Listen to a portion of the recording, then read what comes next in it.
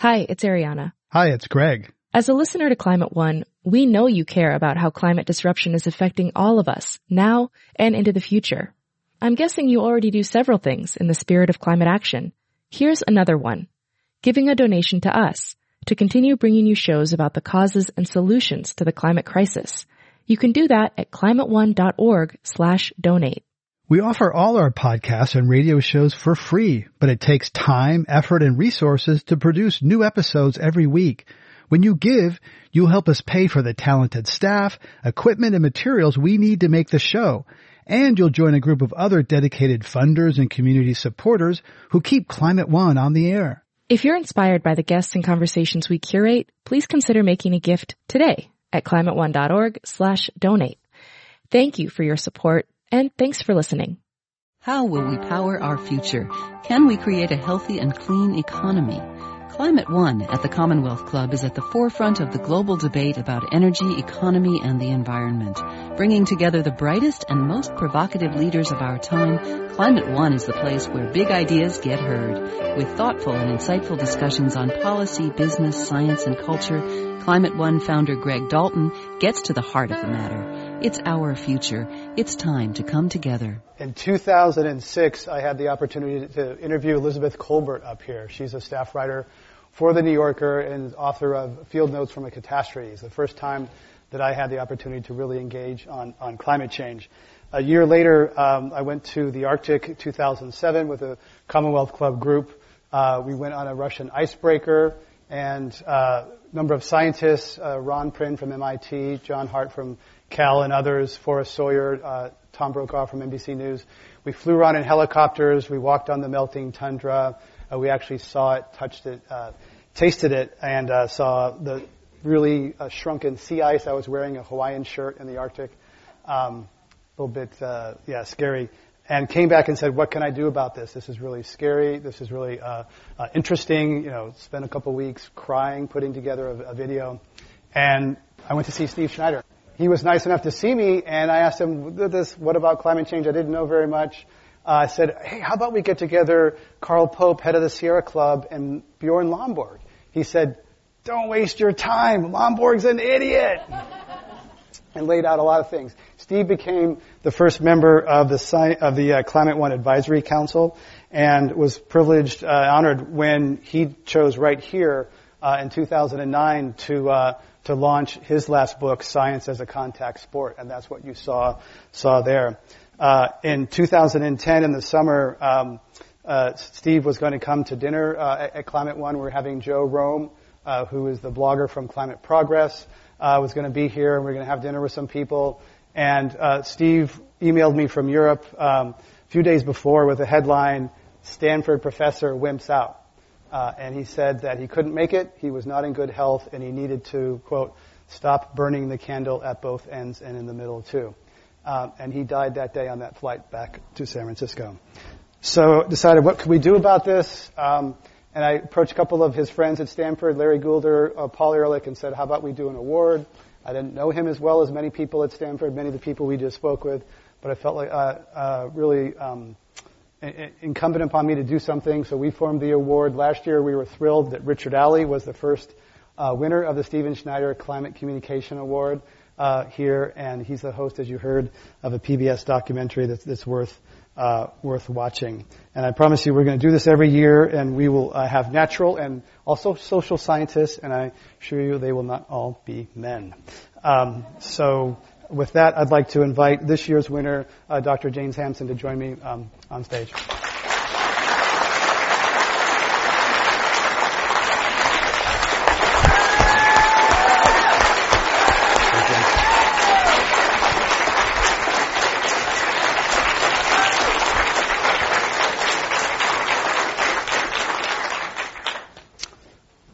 I interview a lot of fantastic people in this room, and that doesn't happen very often. Welcome to Climate One, a conversation about America's energy, economy, and environment. I'm Greg Dalton. In 1988, NASA scientist James Hansen told a congressional hearing that it was 99% certain that burning fossil fuels was heating the Earth's atmosphere. The next day, a New York Times headline proclaimed, quote, global warming has begun, expert tells Senate. Quarter century later, Dr. Hansen and other scientists are still striving to convince much of the United States that basic scientific observations. Seas are rising, glaciers are disappearing, floods are increasing. Humans are the cause. About half of Americans now accept that fact. 40% do not, according to Gallup. Over the next hour, we will discuss climate science, communication, public policy, and opinion with James Hansen and our live audience here at the Commonwealth Club of California in San Francisco. Today, Dr. Hansen is receiving the 2012 Stephen Schneider Award for Outstanding Climate Science Communication bestowed by Climate One. Stephen Schneider was a pioneering scientist at Stanford who was involved in the formation of Climate One, which is the sustainability initiative at the Commonwealth Club. So please welcome Dr. Hansen to Climate One.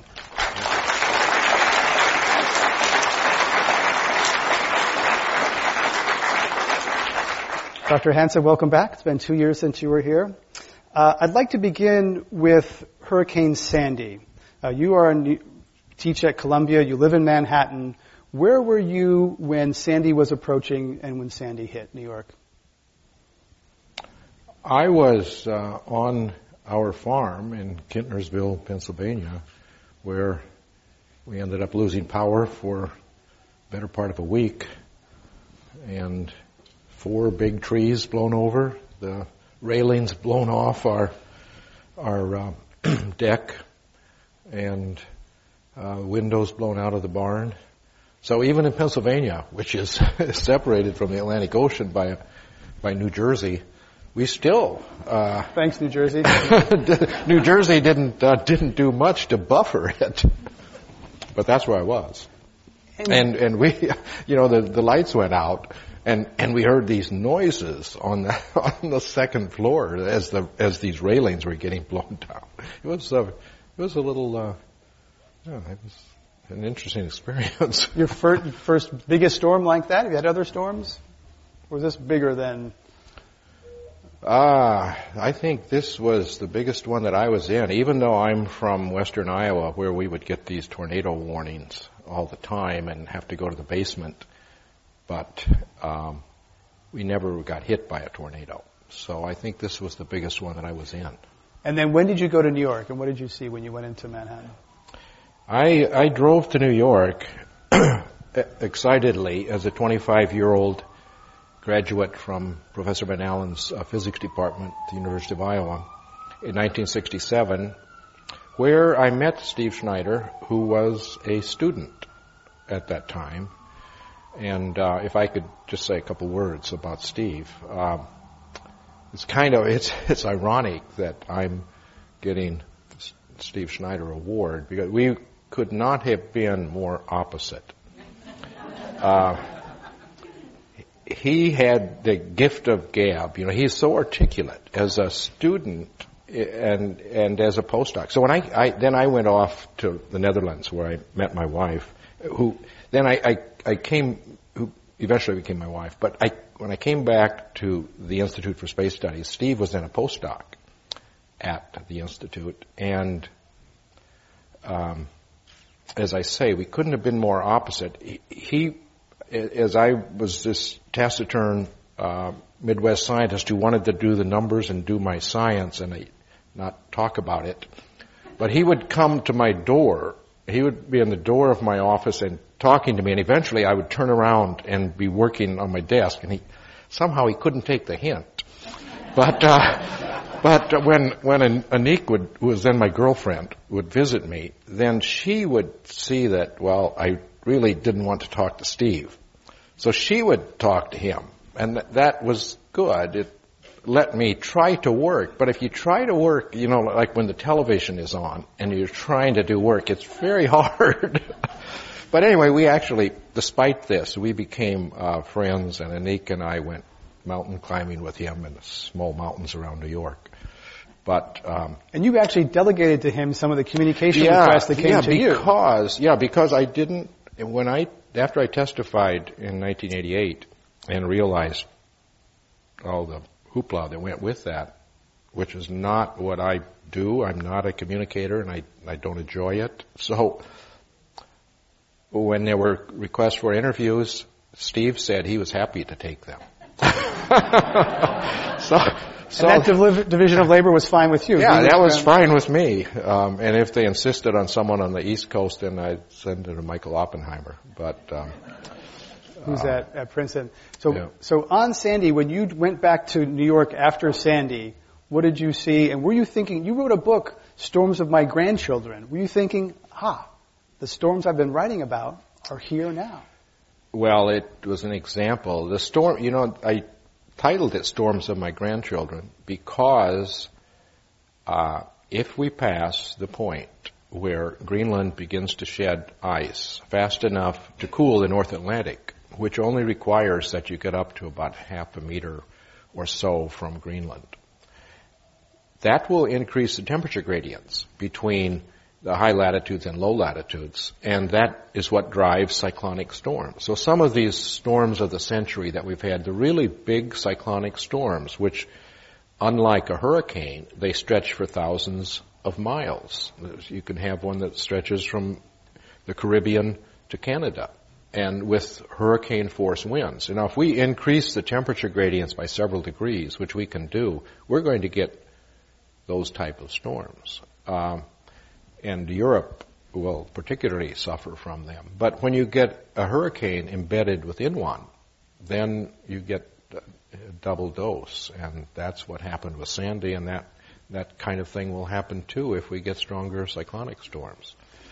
And the damage goes like the cube of the wind speed. So it's not like, if the wind speed had been 10 miles per hour less, we wouldn't have had all that damage. Those trees have been standing there for centuries. These were really big trees on our property.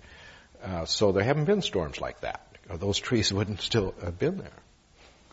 And was there a human fingerprint on Sandy? Can you say how much climate change contributed to the ferocity and the intensity of Sandy?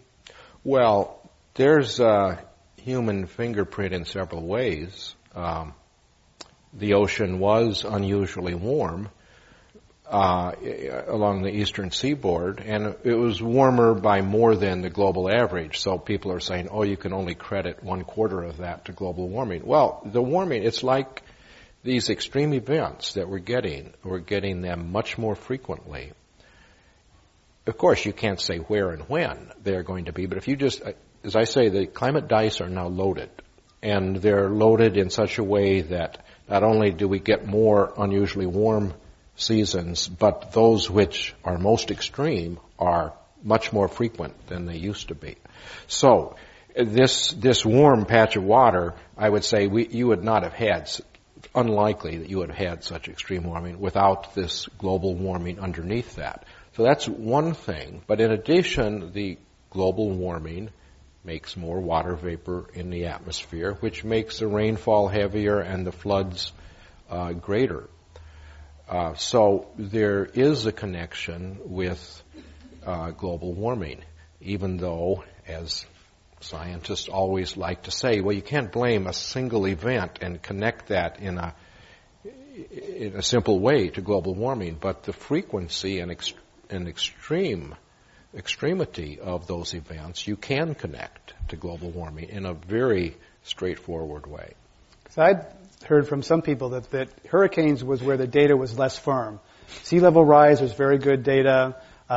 Precipitation events, floods was very good data. But hurricanes is where people who are skeptics or deniers like to say, not so. The frequency of occurrence of hurricanes is affected by many factors, not just the global temperature, but the storms that are driven by latent heat, that have their fuel from latent heat, and that includes hurricanes, thunderstorms, tornadoes.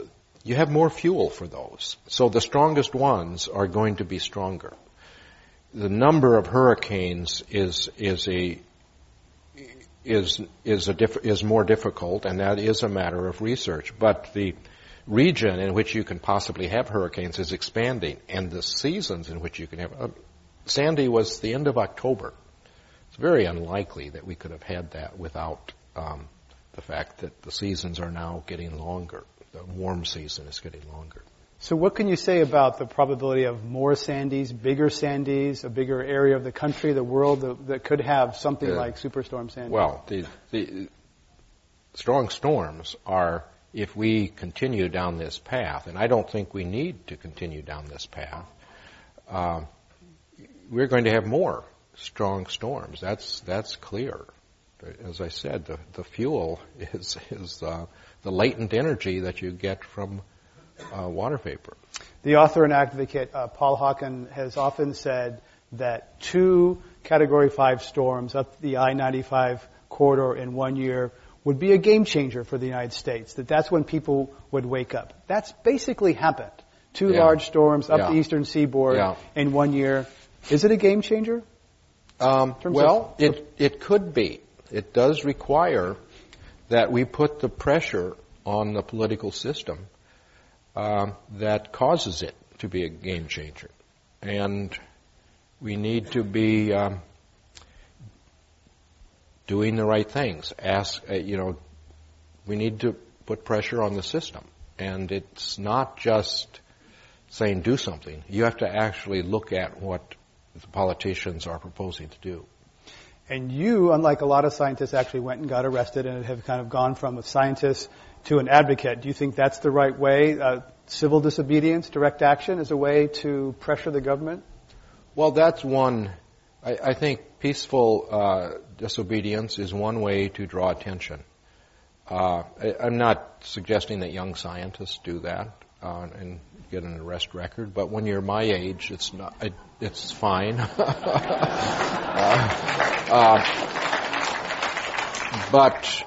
But again, it's important to really think through the problem, to the solution. I really object to politicians and others who say scientists should just stick to the narrow science and not look at the whole problem, because you do have to connect the dots, and scientists are actually trained to be objective and to understand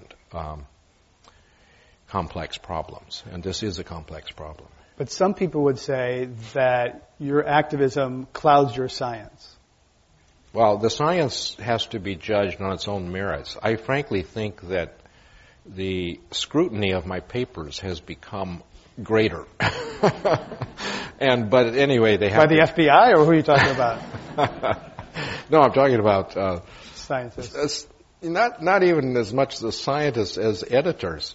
They're very cautious. Even when I recently got the strongest reviews possible, the highest ratings on a paper that I submitted to the Proceedings of the National Academy of Science, the editor was apparently got a little worried when he saw the title of the paper, which was The Case for Young People in Nature. And there were statements in the abstract which apparently attracted his attention. So he gave the paper to the editorial board, and the anonymous editorial board says scientists should not be making normative statements about intergenerational injustice and such things. So I frankly find that in some ways it's become harder. So anyway, the science... You're held to a higher bar, is that what you're saying? Yeah, it becomes, yeah. And back on pressuring the government. So direct civil disobedience is one way. What are other ways that you say this, the science is clear, government is the problem.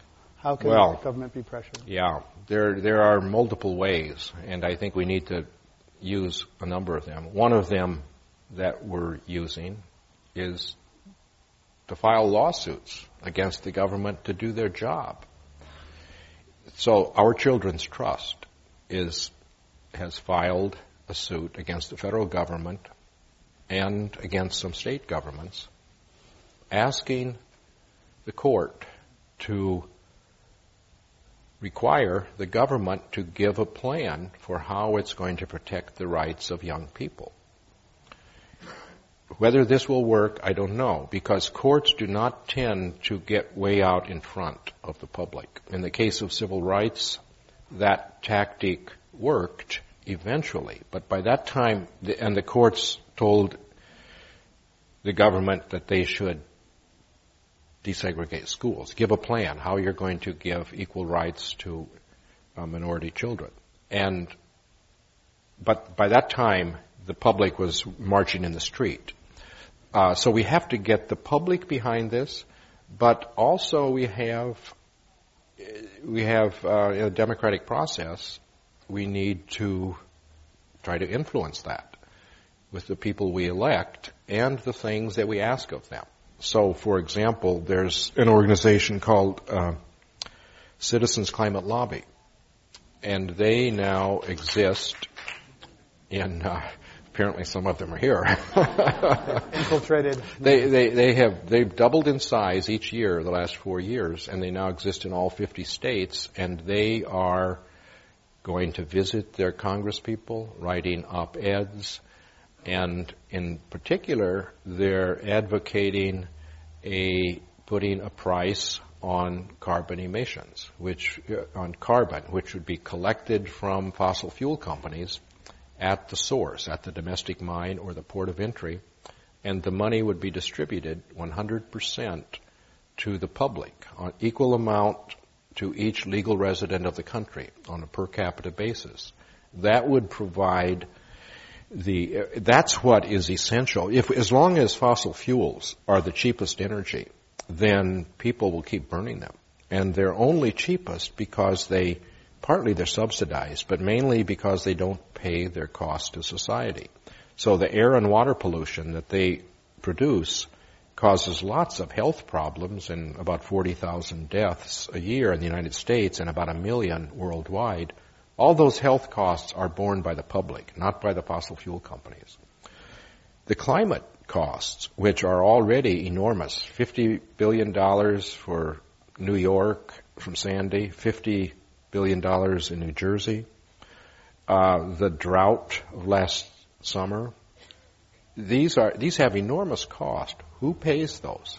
The taxpayers, basically. That drought alone took 0.5 point off of GDP growth, some estimates. Yeah. So those costs are not built into the fossil fuels, and they should be. And so what you should do is have this gradually rising price on carbon collected from the fossil fuel companies with 100% distributed to the public. It would spur the economy. And what do the fossil fuel companies think about that? The fossil fuel companies, well, they are the problem in a sense, but, I described this to a meeting of international labor leaders. And I said, if you do this, then the marketplace will make the decisions. Instead of the government saying, let's subsidize solar panels or let's subsidize this, the government usually doesn't get things right. And it doesn't provide an incentive for all the other things that could help. And there may be things that are much better than solar panels. So you have to just put the price on carbon. Let the marketplace decide whether it's solar panels or windmills or energy efficiency or some things that we haven't thought of. But an international labor leader stood up and said, that's libertarian, letting the marketplace. Of course, it is libertarian with a small l, but it's also populist because most people are going to get more in their dividend, and it gives them the opportunity to reduce their carbon footprint and make money in the process. But it's also democratic because it treats everybody equally. And I was going to say the other group, when I gave a talk at Grover Norquist's Wednesday meeting. Oh, that must have been interesting. This was at I gave two. There was first a meeting with him and some of the Republican leaders, which was open. And then there was one which was closed, and I can't talk about that one. But I'm sure it was at the first one. That one, that one of them said, that's income redistribution. Well, yeah, it is. The people who do a good job will get some of the money from somebody else. And but that's what, if we don't do something like that, if we did that, we would reach tipping points where alternatives would be cheaper than, say, coal. And then you would quickly phase out the fossil fuel. So you would then leave it in the ground. And that's what we have to do. British Columbia is doing something like this. Maybe there's some different details, but British Columbia replaced one kind of tax, it was a payroll or corporate tax, yes, and imposed a carbon tax. Now, you think that's not high enough, but it didn't. Well, I think the problem with that is, and Grover Norquist, by the way, he did decide, well, the thing, I think what convinces conservatives is the fact that once they are smart enough, and those who are smart enough to realize we're not making this stuff up, and I think a lot of them are smart enough to realize that, then they start to think, well, gee, if we continue to deny this, we'll reach a point where things happen, like Super Sandys. And then the government's that's Pearl Harbor. And the government will take over, like the government took over Detroit and said, you can't make cars anymore. You're going to make airplanes and you're not going to make money. They don't want that to happen. So, they want to do something about it before. Intervention now is better than more intervention later, more government intervention But later. I forgot what your question was. Well, British Columbia. Oh, British Columbia. Let me, because I like that example. I do want to comment on British Columbia and so Grover Norquist said, well, maybe a tax is okay if we remove some other tax, equal amount. So it's revenue neutral. And then within one day, he changed his mind because undoubtedly some people helped him change his mind. But I sent him a note and said that you're right, because if you replace one tax with another, the public will soon forget about that one that went away, and they're going to see every day at the pump, they're going to see their gasoline is costing them more, and they're going to object, and they're not going to let it go up. So that system of trading taxes, I don't think is the right one. I think instead of reducing another tax, give the money to the public. It will stimulate the economy. It will lead to innovations, because then as long as the entrepreneurs know that price is going to keep going up, they're going to work very hard on finding alternatives. Just one more thing on British Columbia, and I'll let go of it, is but they put a price on carbon in place. It is lower than you would probably want it, but they still re-elected the government that did that. It did not wreck the economy. It is still an example of a carbon price that doesn't tank the economy, that can be a step in the right direction. Yeah, it's not an unuseful thing, but if you look at their carbon emissions, you're not going to find them going down. We have to actually get carbon emissions to go down at a rapid rate, and that's only going to happen with a substantial price which is rising over time. Well, and that's why a state like California, which is a leader, which really has people who understand this and want to do something about it. So I'm very disappointed when they choose a half-baked system like cap and trade with offsets. So let's talk about that California system. There's a law signed by Governor Schwarzenegger, AB 32. Cap and trade is 20% of that system. It gets most of the political attention and ink. And you're a critic of cap and trade because? Because it's not, it's half-assed. It's going... Because they gave away too many free allowances to polluters? So there was this Waxman-Markey bill, 3,000 pages long. The lobbyists control that so that it had giveaways to utilities, to fossil fuel industry, and it brings big banks into it. Why do you want big banks in this problem? Why should they be making money? Every cent that they make is coming out of the public's hide, and they add absolutely nothing. What you want is a system which is very simple, and it makes clear. There's this. People will see in the marketplace that something that is using fossil fuels is going to cost more because of that carbon price. And so they will make their decisions based on that. And there's no money going to banks at all. You don't want a system with caps where then you have this trading, and you have derivatives, and you have markets that then collapse and you don't actually reduce emissions much. That's been tried in Europe, and it didn't do much. And we have to really get major reductions. the advocates of cap and trade would say it allows for price variability, but an environmental outcome that is more certain than with the carbon tax. Absolutely not. It's certain that it won't be effective. That's what it's certain. Because you get that's it. Because of the offsets and the carve-outs and the scheming and gaming by traders. Yeah, they're saying, well, first of all, you don't even know. All we really know is that we have to reduce emissions as rapidly as we practically can. And unfortunately, 450 ppm parts per million of CO2 is a disaster scenario on the long run. We're actually going to have 450 ppm would make the planet warmer than it was during the Eemian. So 120,000 years ago, the last interglacial period, when sea level is now estimated was at least 6 meters higher than it is now.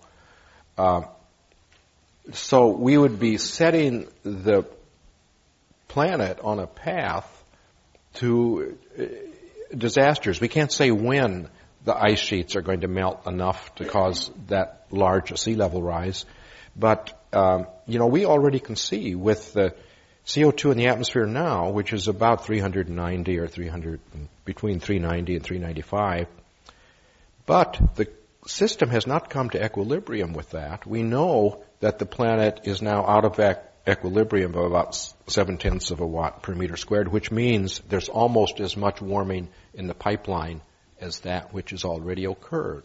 And look what's happening with 0.8 of a degree warming now. And if we're going to double that, so what we really are going to have to do, and I understand why, people who are trying to argue for this saying, well, if you ask for something that seems unrealistic, then people will dismiss you. Well, you have to say what's honest. We have to keep the climate close to the Holocene. Civilization developed during the last several thousand years, the Holocene, which we were not at the peak Holocene temperature at the pre-industrial, but now we've probably risen out of the Holocene range because sea level, for example, is now going up 3.1 millimeters a year, which is 3.1 meters per millennium. It's way out of the range that existed during the Holocene. So we're already a little bit above the Holocene. We've got to stay close to the Holocene if we want to have a stable climate.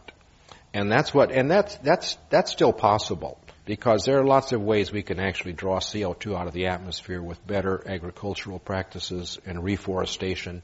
So it's not an impossible problem, but the key thing is we've got to start to get off fossil fuels soon. We can't burn all the fossil fuels. It's really funny. I've been going around for 5 years showing these bar graphs for how much carbon there is in oil, gas, which is less than oil, and coal, which is much larger. And then I also had these unconventional fossil fuels. Sometimes I didn't even show those because I didn't think anybody's going to be so stupid as to burn unconventional fossil fuels like tar sands and tar shale. But I was showing, and I have the purple part on the bottom of those bars, and showing this is only a small fraction of the total fossil fuels. We cannot burn all these fossil fuels without going to the ice-free state, which means sea level 250 feet higher. And so it's just crazy. But somehow I never made that sink in. And now then Bill McKibben, I've talked with him frequently, and he's a much better writer. And he wrote this article for Rolling Stone. He said the same thing, but he said it in a much better way. And suddenly he said the reserves that these oil companies are counting on their books and their stock prices are based on this. Those are 5 times greater than what we can burn and still hope to have a livable planet. And then suddenly some people started to realize we've got a problem. And you at one point said that you think some of those oil executives or energy executives are they could crimes be our against humanity. Oh, let's go to the other side. They are I sometimes say the captains of industry are the ones who can really help us solve this. And these are smart people. You don't get to be the top dog in these organizations unless you're pretty smart and pretty capable. And I've met with Jim Rogers of Duke Energy, Duke Energy, and then the other one in New Jersey, the big one, and then the Florida Light and Power, and I forget the names. But all these guys say that if you would give us an knowledge of how that carbon price is going to rise, we can deal with that. We will make the investments so that electricity becomes carbon-free over a few decades. But we've got to give them that. If we don't give them that, then they're not going to do it. As long as they can get away with coal plants as the cheapest energy, or now gas as the cheapest, that's what they will use. So some of them have a heart, and they understand this, and they have children and grandchildren too. So they could be our friend, but if they're doing like the CEO of ExxonMobil and like the Koch brothers, and if they fund disinformation and actually changing textbooks, that's the thing which I'm over between Christmas and New Year's. I have an appointment to talk to legal scholars again, because I think we should file suits against those people for crimes against humanity, because they know they are smart enough to know what they're doing, and they should be held responsible. And what's the status of, you mentioned the atmospheric trust litigation. I believe there was a judge in Texas, of all places, that actually nibbled at that one. So what's the status? You sued, the suit against California was disbanded. You're still going forward with some other ones. Yeah. And your hope is you want to plan from these governments to have the courts force them to do something. Yeah.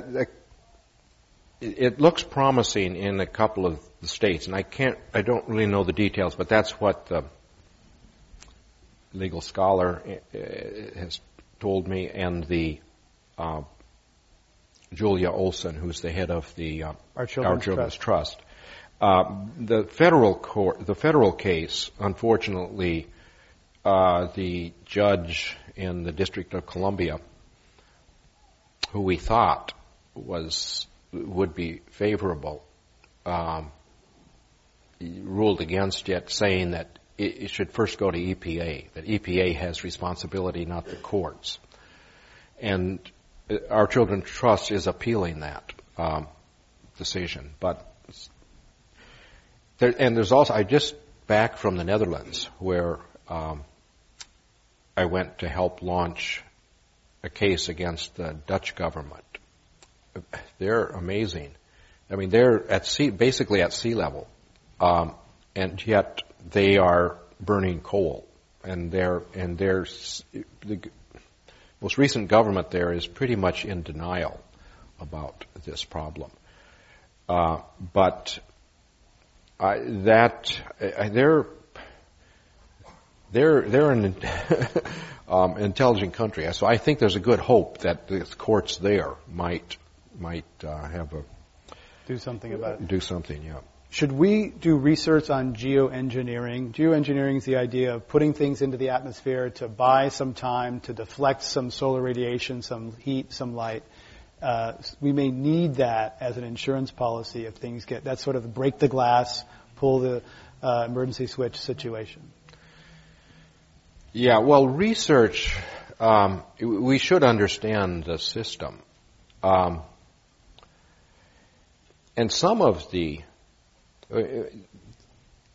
burning fossil fuels is geoengineering, and there would be some ways of drawing CO2 out of the atmosphere which makes sense. And that, you may want to, one reason to develop carbon capture and storage is not just to let us burn fossil fuels and without putting CO2, but also because we're probably going to have to suck some CO2 out of the atmosphere, because 450 ppm is certainly too much.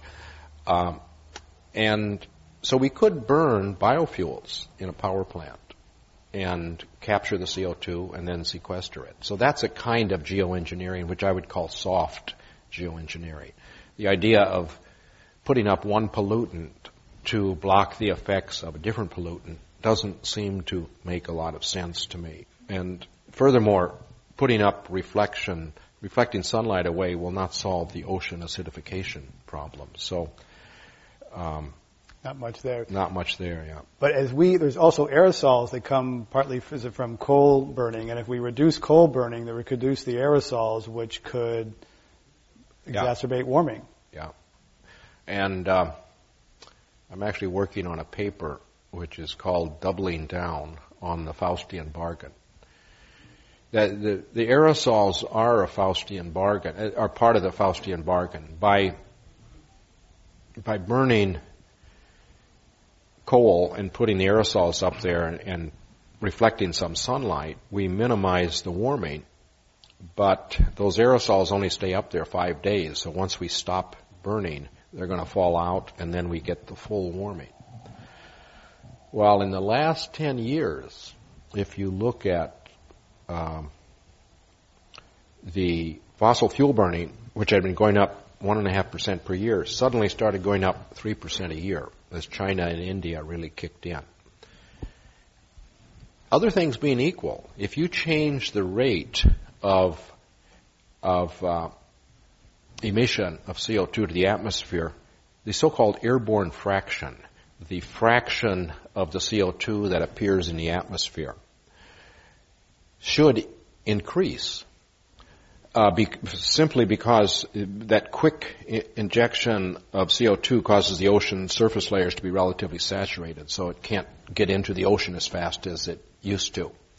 But what's actually happened in the last 12 years is the airborne fraction has plummeted. It's now only about 40%. The other 60% is disappearing. And it's not mostly going into the ocean. A good fraction of it is being taken up somehow by the terrestrial biosphere.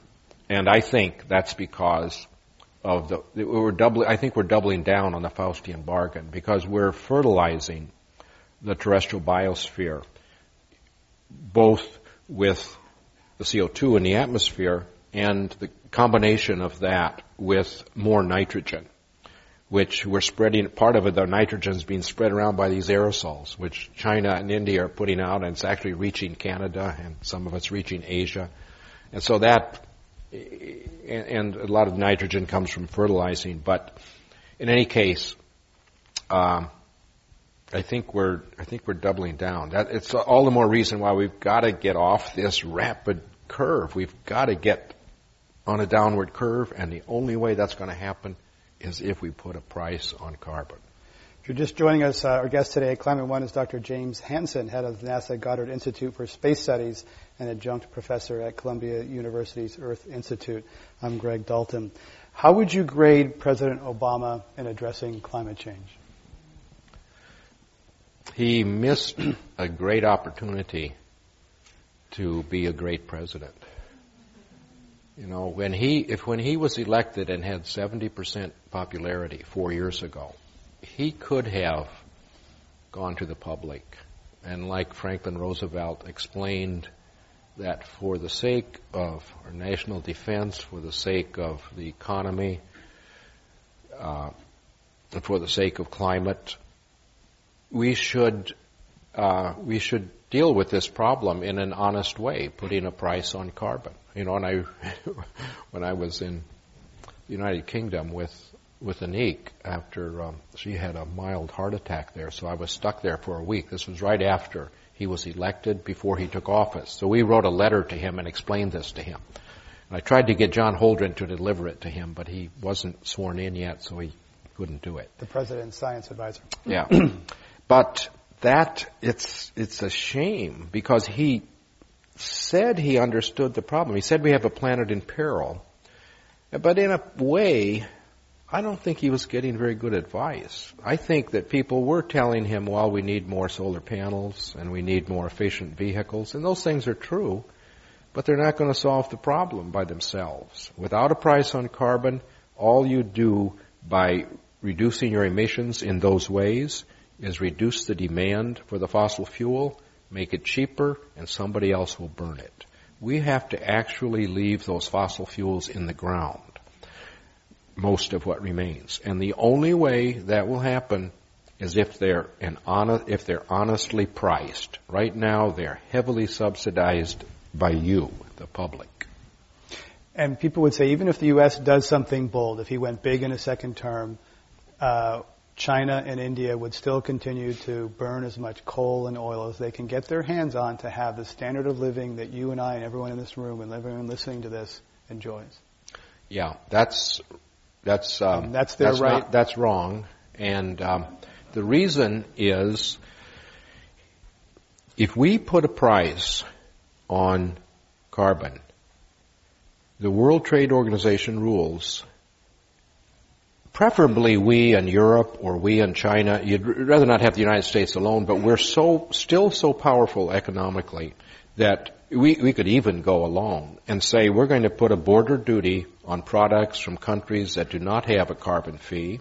That's equivalent, so it's fair, and it would be an enormous incentive for that other country, China or other country, to put their own carbon price on, because then they could collect the money rather than have us collecting it at our border. That's the only way that you can get an international or agreement. You can't do it by begging. The Kyoto Protocol approach was to beg all the other countries to take some target and then reach that target without any, and of course, even though many countries agreed, like Canada, they soon abandoned it. When it's not convenient, they abandon it. The only way you can enforce it is with a price. And so that could be done. And I was in China, and the Chinese leaders understand this. They don't deny the climate problem. They are engineers, and they're rational, and they don't want to be addicted to fossil fuels the way the United States is and have to protect a supply line around the world. So they are number one in solar panels, wind power, and nuclear power, building 30 nuclear power plants. So but of course they do have a major problem with so many people in poverty, and they know they need to get them out of poverty, or their government may not survive. So of course they're doing everything they can to raise the standard of living, but they are planning by the middle of the century to really have all their electricity from both India and China are really looking to go non-fossil fuel. But to make that happen soon enough, we have to have a price on carbon. Well, I want to touch quickly on the Keystone XL pipeline, then we're going to have the audience participation. You've been an opponent of the Keystone XL pipeline. I wonder what you think about Susan Rice, possibly Secretary of State, having holdings in the companies that are going to build that pipeline. Yeah, it's amazing. As I said, I thought that it's so obvious that we couldn't be so stupid as to develop the unconventional fossil fuels, because they're dirtier, you get less energy per unit carbon, and you get all this other pollution, regional pollution. So we need to try to talk common sense into them, and we've done that. I've been arrested in the front of the White House because of the tar sands. And there are more and more people who are willing to stand up and protest against those. And I know I sound like a broken record, but I've realized that just trying to block an individual carbon source, although that's meritorious, it won't work if we don't have a price on carbon. Yeah, China will just burn it. All right, we're going to invite your participation, and particularly if you haven't had a chance to ask a question, and I'm going to be assertive about encouraging you to be brief and get to your question so we can get as many people to participate as possible. The line starts with our producer, Jane Ann, right there, and then welcome your comments for Dr. Hansen. Let's invite the audience participation. Yes, welcome to Climate One. Thank you. Congratulations. You deserve this award. And thank you to all the scientists who are here who are providing we policymakers and activists with the information we need. I'm Holly Kaufman. My question is, in addition to the price on carbon, for some shorter-term measures, what is your opinion on dealing with some of the shorter-term but higher global warming potential gases like methane, which might not be as politically controversial to deal with? Yes. I think methane and black carbon and some of the trace gases are, it's important that we deal with those, and they may be the way in which we can handle the Faustian bargain. Because as the sulfate aerosols decrease, we've got to try to find a different way to reduce the climate forcing, the energy imbalance that's caused by removing the sulfates. So I think those are important, but the priority has to be on CO2 on the because of the fact that if we continue on this path with CO2, we'll get to a point where it's really consequences are too great and very difficult and not impossible for our children to deal with without having great disasters. So I think that they're important, and I just don't talk about them as much as I used to because it's kind of distracting from the main problem, which is the fossil fuel CO2. Yes, welcome to Climate One. Thank you. Hi.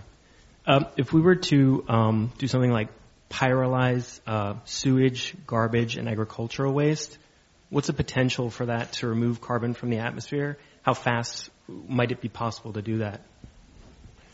Yeah, we've looked at so-called biochar. Biochar in many, not everywhere, but in some agricultural systems, it can be very beneficial for improving the productivity of the soil. And so that is a one way that we can get some of that excess CO2 out of the atmosphere.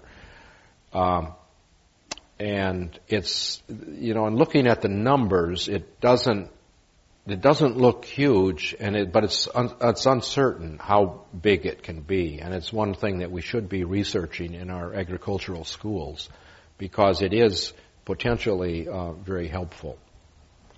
Let's have our next question for Dr. Hansen. Yes. Yes, John Addison, Clean Fleet Report. A price on carbon would, of course, encourage energy efficiency, fuel efficiency. Where are you seeing progress there? Where do you think some of the most effective mechanisms? Technologically, the biggest, the quickest thing, our energy efficiency in the U.S. is not very good.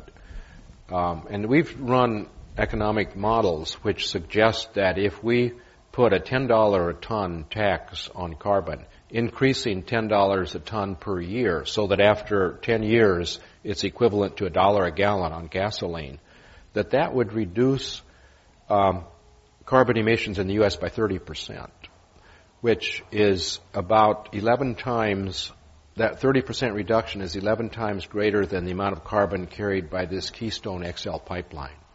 So it just shows how foolish that pipeline is compared to the kind of steps that we should really be taking to ensure our energy independence.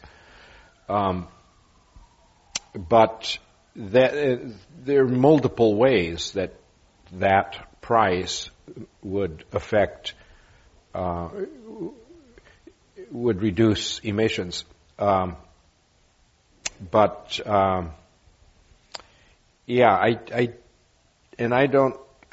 don't really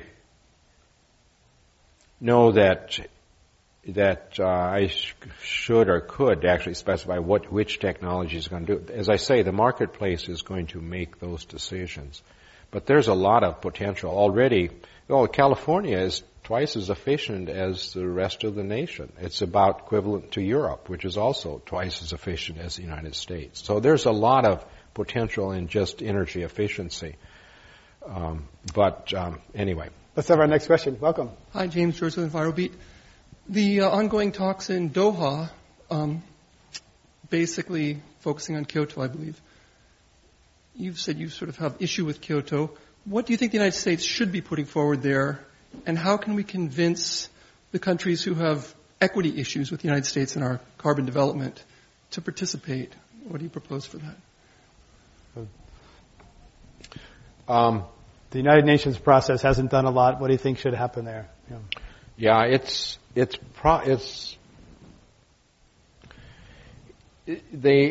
I've already said, I think instead of trying to fix the Kyoto process, but keeping the cap and trade system, we need to realize that we have to put a price on carbon. Now we do have a debt to developing countries because the climate impacts are actually going to be felt and are already beginning to be felt more at the low latitude countries where more of the developing nations are. And yet they have not contributed at all or very, very little to that carbon in the atmosphere. So we're going to have to figure out some compensation for them. And it actually takes not very much money to encourage them to have better practices and to restore forests or to preserve forests, for example. So that needs to be part of the process. But we need to,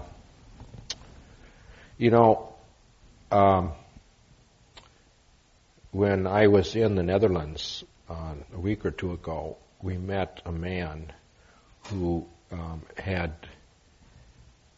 invented and had this lamp, powered by solar. So it has a solar panel which can charge up in the daytime. Even on a cloudy day, it will charge up. And it will provide light for up to 8 hours. It has different strengths depending on how bright you use it. But he was drawing, and he wants this to replace kerosene lamps. And I know about kerosene lamps. I was born on a farm that did not have electricity, and we used kerosene lamps. And my 4 older sisters all did their homework. After it gets dark, that's what provided the light.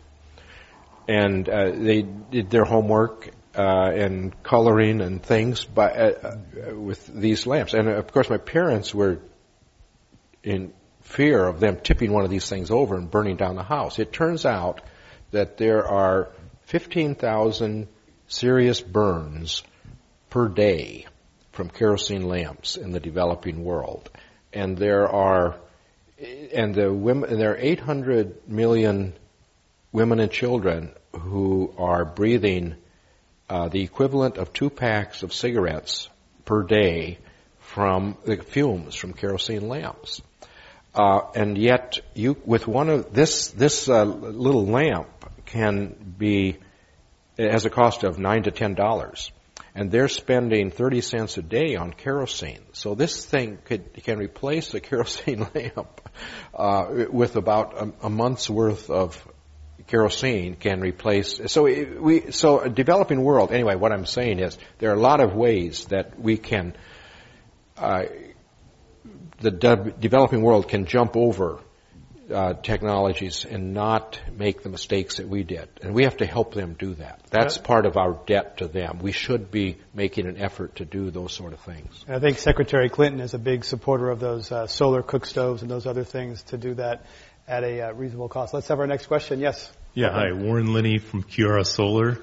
And I just want to thank you for your courage. I've been arrested a few times on these issues as well. It's worth it. My question is, I want to know if you're aware of any council of engineers and scientists that are evaluating and prioritizing the various low-carbon technologies and also the ones that may be able to pull out enough carbon from the air, and like carbon engineering, global thermostat, in order to have a priority of funding these. And do you know of any fund that's being ready to save life on the planet as well? Well, you see, those studies are academic. So we had this nice paper called Wedges, which said, there's this wedge that could reduce our carbon 10% or 5%, and then there's this wedge which could do 5 more, and then there's this wedge 5 more. So they list a whole bunch of technologies that might reduce the carbon emissions. In principle, they could do that. And then actually, when you talk to the authors, you say, are there any more wedges? They say, oh yeah, there are a lot more wedges. We just got tired. But those things are theoretical. What will cause those, and in reality, if you put a price on carbon, some of those wedges would really be great stuff. And they would, you would pass a tipping point and they would really take a big chunk of the energy. And some of them wouldn't work out at all. But, you just can't do it with theoretical exercises. The way that it will work, sorry, it's a broken record, but you got to have a price on carbon. And so, surprise. But you talk about the marketplace. One of the ways that U.S. has reduced its emissions is through switching from coal to gas. And that was government innovation 30 years ago, developing some fracking technology that no one saw a few years ago. And proponents would say that switch is a good thing. It's reduced carbon emissions more than Kyoto or anything else has been technology, innovation, and markets. There are two different things there. The gas, yes, if gas were treated as the transition fuel, allowing us to leave the coal in the ground and be working on the successor to gas so that that's all we burned, then we could actually meet the targets. But that's not what's happening. They're actually going after every fuel they can find. It's fracking in addition to tar sands, in addition to drilling in the Arctic, in addition to mountaintop removal, and in addition to tar shale. That's why they say the United States is going to be the Saudi Arabia of oil. How's that? We're going to cook the Rocky Mountains and drip oil out the bottom.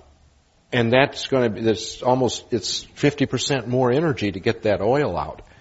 And the fracking, we can't do that. There's so much gas if we insist on finding ways. It's actually very expensive and energy intensive to do that. But because we're subsidizing it, they're able to get away with this. And it's about to happen in California in a big way. Well, that's the problem. And there's only one thing that will stop that. All right. A price on carbon. All right. We got 6 minutes left. Let's try to get a couple of questions in. Quick questions, quick answers. Yes, sir. Welcome to Climate One. Thanks a lot for your work. As you said, the issue is very complex. So is there an organization which will train citizens like me on how to explain this issue to my network? Yeah, that's what I've been told. I thought that I was writing a book that would allow people to understand this, and I guess some people, even college-educated people, say they have to read it twice, and so it's not. They say it's too technical. So we need clearer. Maybe Mike's book I haven't read it yet. But your next book's going to be Letters to Your Granddaughter. Yeah, my next book is going to be Sophie's Planet. And Sophie is helping me. I'm writing her letters and making sure they're understandable to her. And Sophie is a teenager? Sophie is now 14. She's my oldest grandchild. And I'm going to try to make this understandable, more understandable. I'm sure she's smart. Let's have our next question. Yes, sir. Welcome. Yeah, hi. Nils Michael Langenborg from the Sustainable Adam Smith. Congratulations on the award. So Adam Smith wrote he said consumption is the sole end and purpose of all production. So if consumption is really the issue here, how do we get everyday Americans to modify their consumption? And how do we get policymakers like Governor Brown, who's sitting in the room here, spoiler alert, and what is his position on this? I would be more than happy to hear. So how do we get people to change their behavior? And secondarily, how do we make this fun? Because this is such an intense topic. I mean, you walk out of here and all you want to do is drink. Okay, drink. So we have some wine outside afterwards. Quick question. We got a few minutes left. So consumption. Yeah, consumption. Well, that again, the carbon price will help with that. They make things, but that is an education thing. we need to get our children and grandchildren and the public to appreciate nature and things, not just more things. But that's part of the problem. So, in putting a price on it will help a bit. Welcome to Climate One. Yes, we're getting toward the end. Thank you. It is an august pleasure to be here with you. And before I came up, I was going to ask you, what's it like being around your Christmas or Thanksgiving table, talking among your family, when you get to talk about your passion? Because I don't think that you actually talk climate science 26 hours a day. But could you tell us a little bit of your conversations with Sophie? Thank you. Yeah. So I don't think that it's appropriate to frighten children. And so the only thing that now Sophie is finally, I have 5 grandchildren. Sophie is the oldest, and finally I am starting to explain the problem and the fact that there are solutions. But other than that, the only thing that I've really done with the grandchildren related to this is to try to help them understand nature. So in particular, as I mentioned in my book, we have addressed the monarch butterfly problem. You know, our monarch butterflies, we've noticed on our farm, there are many fewer than there used to be. And that's mainly because, not of global warming, but because of pesticides, which have been used to reduce the number of milkweeds. So therefore, with my grandchildren, we plant milkweeds. And then they learn about this remarkable life cycle of monarch butterflies, which migrate all the way to Mexico. Well, I actually put one of my letters to Sophie on my website. And it worked out very nicely, because I then got an email from a scientist in Mexico. These monarch butterflies migrate all the way from Canada to this mountain in Mexico, where they hibernate for the winter on one small region. And this Mexican scientist is realized that these trees where the butterflies are hibernating, they're not doing well. The tops of the trees are turning brown because they've had multiple droughts, and that was one of the things I wanted to get to in my book and explain to Sophie, that the danger to species is the shifting of climate zones. If we go with too large a climate change, that rapid shifting of climate zones is going to put additional pressure on species and cause many of them to go extinct, and then because they're interdependent, ecosystems can collapse. Well, this scientist was trying to convince the Mexican government to plant these seedlings higher up the mountains, because it's getting warmer, and for those trees to exist, they need to be in a cooler. But then he looked at IPCC, this Intergovernmental Panel, the climate change report, and realized that by 2090, that mountain won't work. So then you've got to try to plant those trees on a different mountain, and you've got to convince those monarch butterflies, which have been programmed to go to that one region, that they've got to go a different place. Well, we've tried to do that with some species, the whooping crane, which is one that I know about because it almost went extinct. Anyway, but they try to guide that whooping crane to a different place so that it's not in so much danger of having only one place where it can winter. But anyway, the point was, what was the question? It was good. We got a chance for one last quick question, one quick answer. We're out of time. We got to present the award. Yes, sir. Okay, very, very quick question. I don't know what the question was, but the answer was good. Okay. Hi, my name is Gerald Harris. I specialize in scenario planning in the energy industry. But you're the first scientist I've heard say something positive about sequestration of carbon. And as I understand it, there's no way that we can store it without a risk of a catastrophic release. So maybe you know something that I don't know about this, but is there any way we can actually store sequestered carbon without the risk of a catastrophic release? Well, I think that there are ways, but it's going to be a case of many. You don't want it in your backyard. Is very possibly the case. And you know, we've done so much oil drilling looking for oil that it's not clear that most of the continental sites are safe. But there are places you could put it offshore where you're putting it at a depth where just the pressure and temperature are such that you don't have to worry about it coming out. So it is possible, but it's going to cost money. So you have to let that technology compete against energy efficiency and other forms of energy. And we got to wrap it up there. Our thanks to James Hansen, head of NASA Goddard Institute for Space Studies, adjunct professor of Columbia's Institute, for his comments here today at Climate One.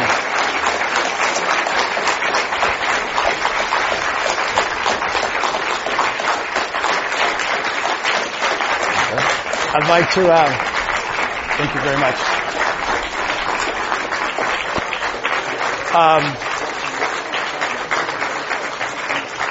I'd like to invite Ben Santer up here to present the award to Dr. Hansen. Ben is a member of the jury and a climate scientist in his own right at Lawrence Livermore Lab.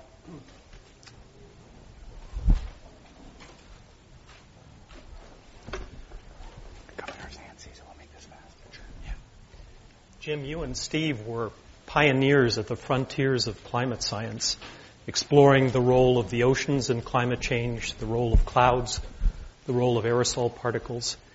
And I could spend a lot of time recounting your scientific contributions. I won't.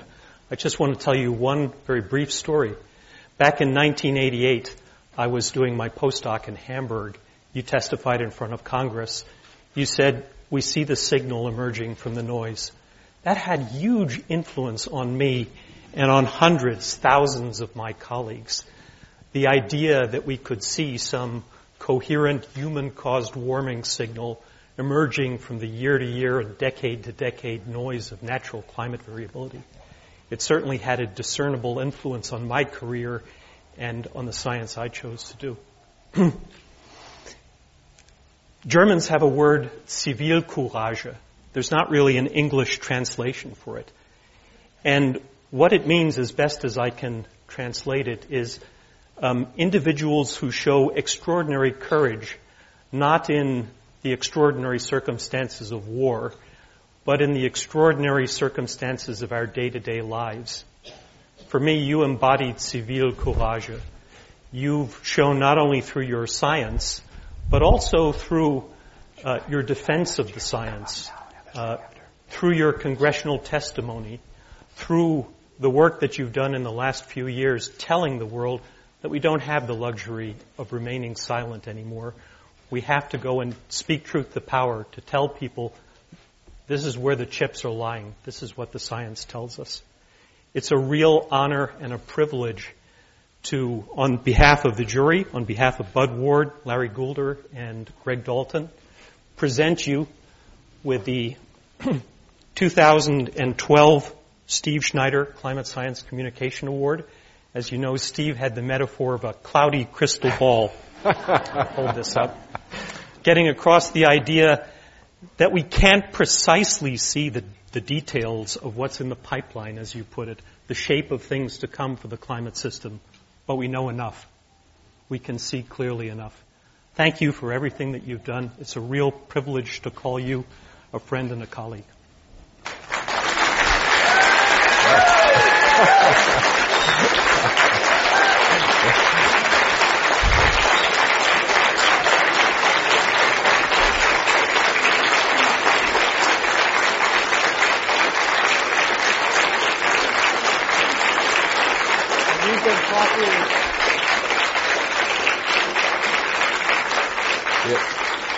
Today we've been talking about courageous communication and climate communication. A lot of politicians have walked away from this issue, with a few exceptions. Governor Huntsman is one. Governor Jerry Brown of California is another. And I would like to invite Governor Jerry Brown to come up here and say a few words.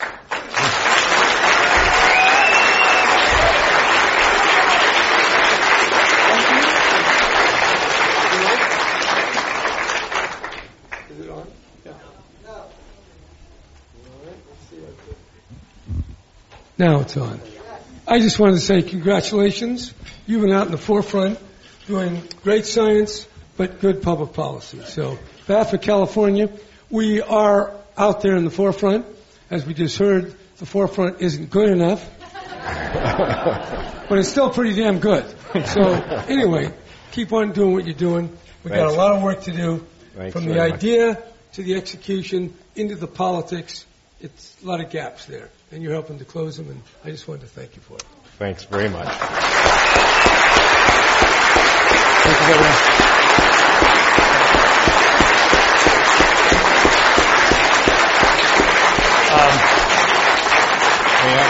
Sure. Sure. Do I need this? You have your own. Okay. Just one more comment about, as I mentioned, Steve Snyder was a friend from way decades ago. I'll tell you one more thing about him. In his first year as a postdoc, Steve was very outgoing and very, already at that time, he was trying to reach the public, and he wrote a letter to the editor of the New York Times. And at that time, the director of the Goddard Institute did not appreciate that sort of thing. And he called a meeting of entire people in the building, more than 100 people coming to and he really gave it to Steve. And the really impressive thing about Steve was, he didn't back down.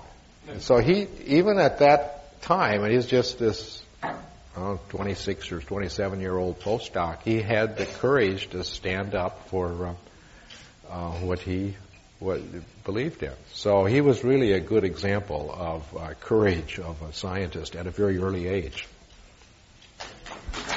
So anyway, for all those things about Steve, it is a great honor to get an award in his name. Thanks.